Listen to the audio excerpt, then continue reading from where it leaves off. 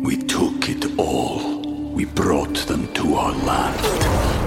An endless night, ember hot and icy cold. The rage of the earth. We made this curse. Carved it in the blood on our backs. We did not see. We could not, but she did. And in the end... What will I become? Senua's Saga. Hellblade 2. Play it now with Game Pass. This is Optimal Relationships Daily, episode 1117, Teaching Our Children to be Self-Reliant Learners, by Kristena Eden of CoreLivingEssentials.com.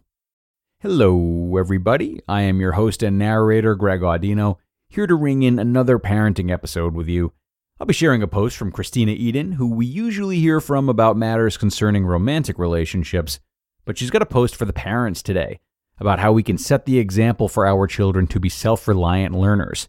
So let's jump right in and start optimizing your life. Teaching Our Children to be Self-Reliant Learners, by Kristena Eden of CoreLivingEssentials.com. One of the greatest principles the church teaches us is to be more self-reliant, which includes increasing our education in all areas of life. Once we learn for ourselves, however, we are also responsible for teaching our children. We must give our children a strong foundation for life. What children learn early in life really directs how they deal with the obstacles later on, and we are a great force in helping our children choose strong principles. Here are 3 basic principles we can use to help our children to love, learn, and progress in their path towards self-reliance, when it's easy, and especially in hard times. Set the example. This principle is one we often hear over and over again. Being an example is repeated in our learning because every action and word we use either influences our children for good or bad. If we want our children to learn to be self-reliant learners, we need to give them an example of what self-reliant learning looks like. Do your children know that you are studying the scriptures on your own? Do you ask questions and seek answers? Part of helping your children become self-reliant learners is to teach them these 4 questions and principles to consider before making decisions. Number 1, how am I feeling? Have them ask themselves this question before reacting to a situation. Number 2, why am I feeling that way? Teach them that they don't have to share why, but it is good for them to recognize what is causing their feelings. Number 3, know that others see us differently. When confronted with a situation or question, it is good for children to know that they can learn by trying to see their actions from another's point of view. And number 4, know that God knows more about ourselves than anyone. This means they can ask Him for help with anything they're struggling with. Listen. The greatest way to teach children is to listen to them. It helps you learn about what they are worried about, things they are struggling with, and how you can help them become more self-reliant. Use these reminders when communicating with anyone, especially your children. Number 1, do not prepare a counter-argument or advice while others are sharing. Number 2, do not interrogate or cause them to be defensive. Number 3, do not order or demand. Number 4, do not attack or criticize. Number 5, do not sidestep a question. That may sound like a long list of don't do's. Yet that's because we're more effective using positive reinforcement, especially in teaching and setting the example. Our children are more willing to listen to us if we use positive tactics. If a child comes to you with a problem or a concern, here are some things to keep in mind. Number 1, when children come to you visibly upset, state what you see. I see you are upset. Number 2, ask them to share with you why they are upset. This is where you just listen, even if you don't like what you hear.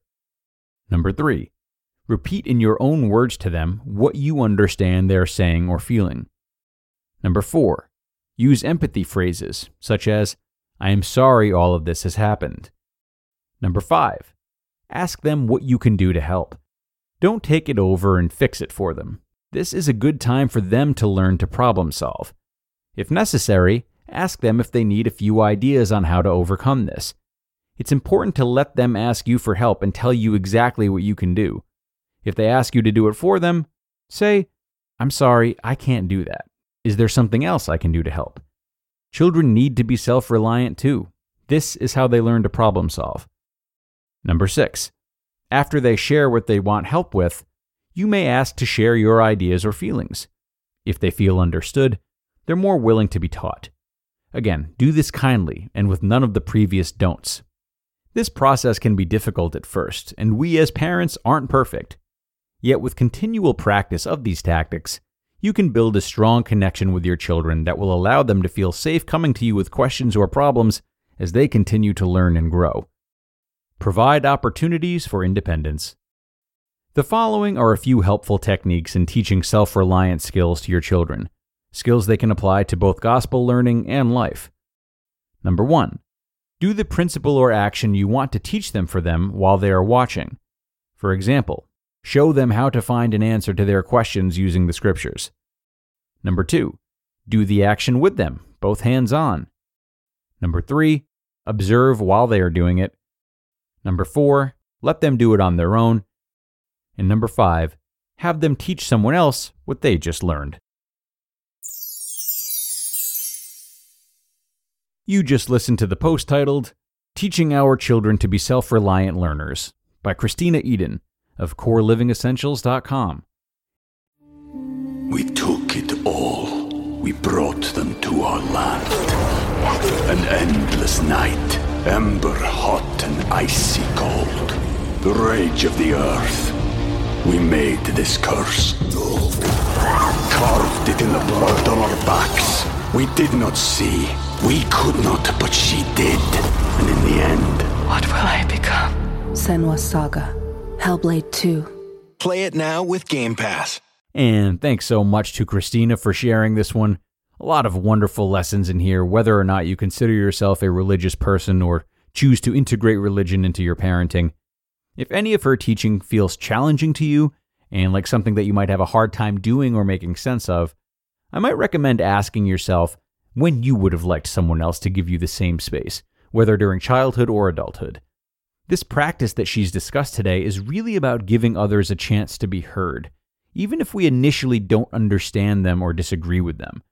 Think about how many times you might have had something troublesome on your mind, but was unable to express it because others saw it as threatening or foolish or somewhere in between. There are always intricacies that make our struggles feel true, even if others don't see them as legitimate. We've all been there. So choose to be the person or parent on the other side of that and give the gift of patience and understanding. And with that, we're going to wrap this one up, everyone.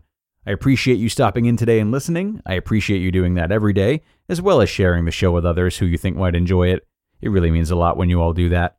Enjoy the rest of your night, though. Consider how this post could help you or someone else, and do be sure to come on back tomorrow for another episode, where your optimal life awaits.